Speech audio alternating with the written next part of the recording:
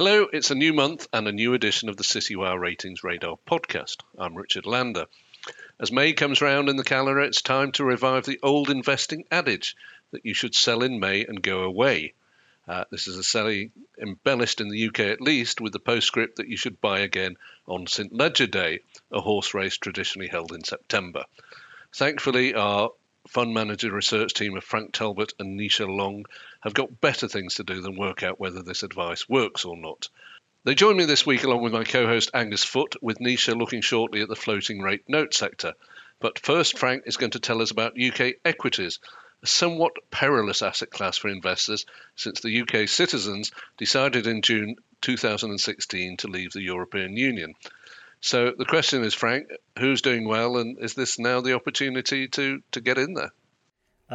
So UK equities, as you quite rightly point out, one of the least loved investment areas on the planet following the decision to leave the EU. It's been almost universally shunned, but because it's been so out of favour, it's cheap given the types of companies that you can access in it. It looks like the cat might be out the bag though. According to Rob Arnott, founder of Research Affiliates, he said it might well be the trade of the decade, and that's quite a statement. But the IMF is also joining this, and it's said that it's predicting the UK economy will outpace Europe this year and next, with growth rates of 5.3% this and 4.5% in 2022. Nevertheless, despite this, the FTSE 100 is still well down from its pre-pandemic peak, and it's pretty much alone in the developed world in that respect. So kudos to us. Much of that, though, is due to the composition of the market, with a heavy weighting to financials, materials and energy companies. The good news for investors, though, who've been in it for that time, is that UK all companies is actually one of the best sectors for outperformance found anywhere. And they did well when markets were coming off the rails in February and March last year, primarily because they were broadly underexposed to those areas that were hit hardest. But so much so that 72% of managers have outperformed the FTSE All-Share over 3 years to the end of March. That is a big number. You don't see that often. But this is it's a quality sector with quality managers. The first fund I want to highlight is the Premier Miton UK Growth Fund, run by AAA-rated duo of John Hudson and Benji Dawes. They are two young managers, or at least I think they're young. I've got to that crazy time in my life where portfolio managers have started to look younger than I am. I recently had that with doctors, and now it's hit me with fund managers. Anyway, I digress. However old they are, they seem to be pretty good at their job, and they came in at AAA rating at the first time of asking last year and haven't dropped a rating since. They run an all-cap fund, and it really is an all-cap fund. In the top 10, you've got 2 large caps, 4 mid caps, and 4 small caps. As I said, they've done very well over the past 3 years. They've returned 58%. Not afraid to take risks. They recently added Tiny Build as their largest position. It is a US-based, London-listed, small-cap video games developer that IPO'd in early March and has gone straight in as their top position. Elsewhere, you've got Boohoo, the fast fashion brand that's been accused of all kinds of exploitation of its workers. In addition to that, you've got stuff like Legal & General and Purple Bricks. I don't know if you're aware of Purple Bricks, the house peer-to-peer house buying, selling service. Big favourite of Neil Woodford. Right. So less we say about that, let's move on. The better.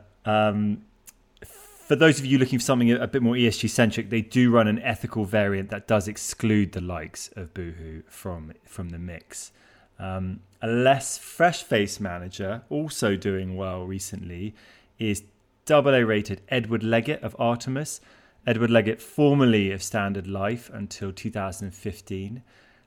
Very highly regarded at that during his time there. Hasn't been quite as impressive since, but really may have turned a corner. Over the year to end of March, he has returned 72%.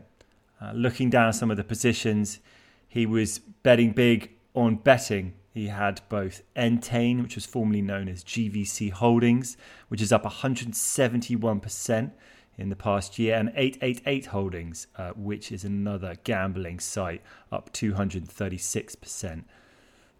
Other key stocks doing well for him. He's got Melrose Industries, he's got Barclays. Barclays, believe it or not, is up 100% over the past year. as people really plough into the value rally. Also picked up Jet2 Holidays, package holiday provider. Again, that's done pretty well. I picked it up in June. It's done well since. So you buy UK, it's a value play to begin with. But some of these fund managers have done pretty well already. And, it's certainly been that place that no one outside of the UK has wanted to invest in. You don't want the currency risk. You don't want the risk of what's going to happen with Brexit. There's still a lot of uncertainty as to how we come out of this, but certainly the vaccine rollout's been impressive.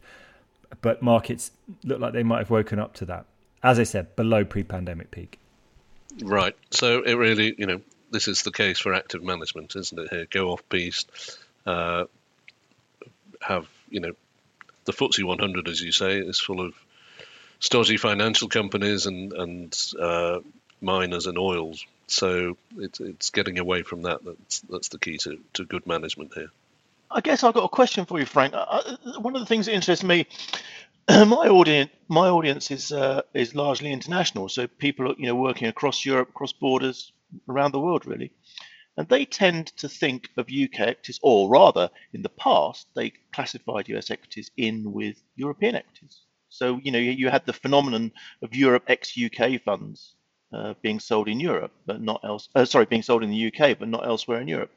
So I just wonder how you think that affects the future of this segment, because if European investors or international investors start treating the UK equity fund sector as a separate sort of entity in its own right to be looked at in a way they perhaps didn't before when they classified it as being part of Europe, what are the implications there for flows? But also, it seems to me you create a bigger disparity perhaps between large and small caps, because large caps in the FTSE are, BP, HSBC companies, or HSBC's Asia listed, but I mean companies that are effectively international. They happen to have a London listing, whereas when you get down to things like Purple Bricks, that's very much a UK company. So I just wonder whether you see disparities emerging there. I think the good news is if that Europeans do want to allocate to UK equities, then because UK has historically been such a source of finance, it does have that fund manager talent, and these are domestic fund managers who will be able to pick the domestic companies that will do well. It is comfortably the largest equity market in Europe, and that does mean that if you open your eyes to the possibility that it's going to do well and it is going to recover, then it's if you're excluding it, then that could be a huge error. And as a result, if you talk about broad European equity funds, if they're not based in the UK, they're probably going to be underweight or negligible allocation to UK at all. But it's is it 35-40% of the European equity market? So I think it's certainly worth a look. We've lagged for a long time, and even if there's the possibility that UK gets back on its feet and the UK economy does well, Boris Johnson's push for a greener economy, actually translates into job creation and the stock market performance that might come with that, then it's a big deal. That all makes sense. I mean, so I guess the outcome of all that is that UK equity funds could actually be sold in volume outside of the UK in a way perhaps they weren't before. I'm sure there are many asset managers would be very happy to hear that. Yeah, I read somewhere that the UK market was now down to something like 4% of world developed market capitalisation. And Europe as a whole has shrunk as well from about 30 to 17%. So, you just look at the potential there. If it goes up from 4% to 5%, that is a 25% increase. And, whatever we think of the UK economy and the government that's running it, there are a lot of interesting companies here. It's, as Frank says, it's comfortably the largest market in Europe, dwarfed by the States, of course. And there's some really, so whether it's betting companies, there's some financial technology companies as well. There is a vast array of companies on offer there. So these talented managers are spoilt for choice. And what I've noticed is, and I don't know if there's a reference to the two funds you've focused on, Frank, that quite a lot of them are going for, what they call dynamic, sort of concentrated funds of 40 to 50 stocks. So If they get the right stocks, they're getting a lot of bang for their buck. Anyway, I think that's the UK done for the time being. So, Nisha, something completely different. Floating rate notes, quite an arcane part of the market, but tell us about them. Yeah, it's a completely different from what we were just talking about, well, the UK equities. So floating rate notes, these are your debt instruments which have a variable interest rate. And the reason I want to talk about it is because not many people know about this sector, and there are quite a few advantages to allocating some capital towards here.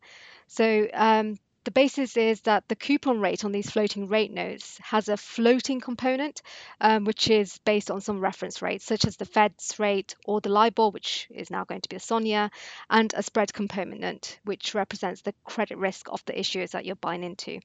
So they do appeal to investors because they can benefit from higher interest rates, since the rate on the floater adjusts periodically to current market rates. So in the flux that we're in now, are rates going to rise? Are they not? This is, you're in between where you can still have some capital and income gains from these floating rate notes. And demand does peak when interest rates hikes look likely. And we may see that at the end of this year going into 2022. And so now is the time to really start looking at these floating rate notes, bond sectors and managers, just to get some a feeling of where investors should allocate.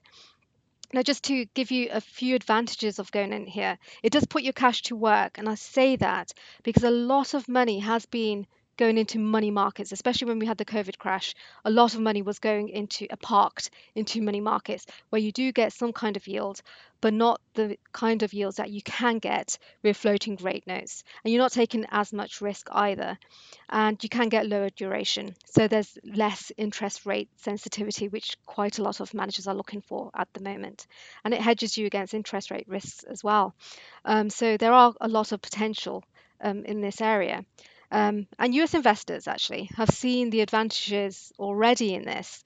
So this sector actually comes under bank loans in the US, and the sector's taken in 4.1 billion in March alone in US dollars, and almost 10 billion over the first quarter. And this is just in active funds. So for the US to be going into active funds like this, there's a lot of money, going in. And there has been a uptick in Europe. So where US goes, Europe usually follows. So it's not the same amount of money going in, but it's getting there. So I think now's the time to start, looking at the managers. So the managers I want to highlight, which I think, they're worth a look, are AA rated John Blaney, Paul Gillin, and Kevin Booth. They manage the Victory Floating Rate Fund. Now, this is a US domiciled fund which has returned 16% over the last 3 years and 25% over the last year, for which you may agree it is quite a lot for a bond fund to be returning that. That is with the income reinvested. And what they've done is, as many other investors have done, they're seeking out companies that can capitalize now on the reopening of economies that we're seeing. So they are adding to travel, retail, autos, and energy. So they're looking at companies that can benefit from various countries reopening, and they also have allocated quite a bit to high yield as well in floating rate, which has including Delta Airlines. There's also Anchor Packaging in there, but the fact that they've gone more into high yield component, because floating rate notes can be seen more of an investment grade than high yield, but you can see even in this sector you have to start looking elsewhere for yield in this type of sector. But another manager, well, plus rated Paul Masuro. Now, this would be more for European investors as well as US investors. And they've taken in 1.1 billion on the T. Rowe Price floating rate fund. So plus rated Paul Masuro, and he's returned 17% over the past year. And over the last 3 years, 12%. So not as well as the first managers I've met. But, the managers who are scooping up the money here is the T. Rowe Price floating rate note in this sector. So he is worth a look, especially for European investors if you want to go there. And as with all funds that we're seeing at the moment, there are ESG versions of floating rate notes. So DWS, for example, their fund was very popular, floating rate note. A couple of years back, they did lose a lot of money last year, but now they're coming back into positive territory again, and they have recently launched an ESG version of this fund. So if you want to go more into the environmental, social governance side, there's funds You've also got in the this option. sector. You've definitely got the option. My question is, why would companies now start issuing these things if we're on an upward cycle in the interest rate? Yeah, I mean, that's where these come into, the advantages, the investors who want to, obviously the issuers, they're not going to really, get much out of this. It's the actual issuers, but um, they can sell it on the secondary market. I think that's where it all comes into for, especially with bonds as well. It's the primary issue is you're stuck with that, but in the secondary market you can really start getting the gains. And if you are in the active management side, this is what they do. This is what the managers do. They buy, these at different periods of time, on your 10-year, but they buy it when it's got 5 years left, for example, and you are getting still the coupons that you would have got, say, 5 years ago, etc. So you're still getting some kind of upkick from the coupons reinvested. And because at the moment, with some bonds in negative yield, you're not really getting that kicker on just investing. You need that extra. And that's why I think secondary market, and this is where these kind of funds, can play their part. Nisha, how wide is the disparity here between the sort of the good and the bad managers in this sector? Because it feels to me it's something that, if essentially it's a call around the direction of interest rates and the speed of the direction of interest rates, it's an allocation call, really. So, I hate to say it, but I'd be thinking perhaps ETF. No, absolutely. Because at the moment, so in the sector, bonds, floating rate note sector, you do have a mixture of global, US, Europe. So where you think the interest rate is going higher. So the US is the call, I would say now, for now, you're going into that. 6 months down the line, you'd want to maybe be in Europe, or a Mm. global application. So you have So that. it's But sectoral. yeah, absolutely. So it's But would geographical, I, if I was, sorry, no. if I was a fund manager selection professional, would I gain a lot from selecting the better managers in this sector over the average or the mediocre managers? You would want to pick the top managers in this sector because that's where you're going to get your kicker. And as you did mention before, there are ETFs which do, a brilliant job at the same time and can be, as you know, are cheaper to allocate to. But even within that, you need to be careful of where the allocations are going. So is it majority in the US? Is it in Europe? So if you want to invest now, you'd want more of a US allocation, rather than going into more of a European one. And one I have looked into is iShares floating rate bond ETF, which is, a go-to place for the US one. But if you're more the European side, Lixor has a great ETF there as well. So if you're looking for just a short-term gain in this sector, maybe perhaps that is the easiest way to get in. Trade in and out of that. Yeah, Yep. So fixed interest without the interest being fixed, I think you could describe it as. absolutely. Yeah. Lovely. So thank you very much, Frank, Nisha, and Angus, and of course to Alan for producing this. Frank, your baby was immaculately behaved during the broadcast. She always is. There she is. There Eh? she is. Perfect timing. That girl has got a future in front of her. And we leave you, and we hope that you'll join us again for the next episode of the Ratings Radar podcast.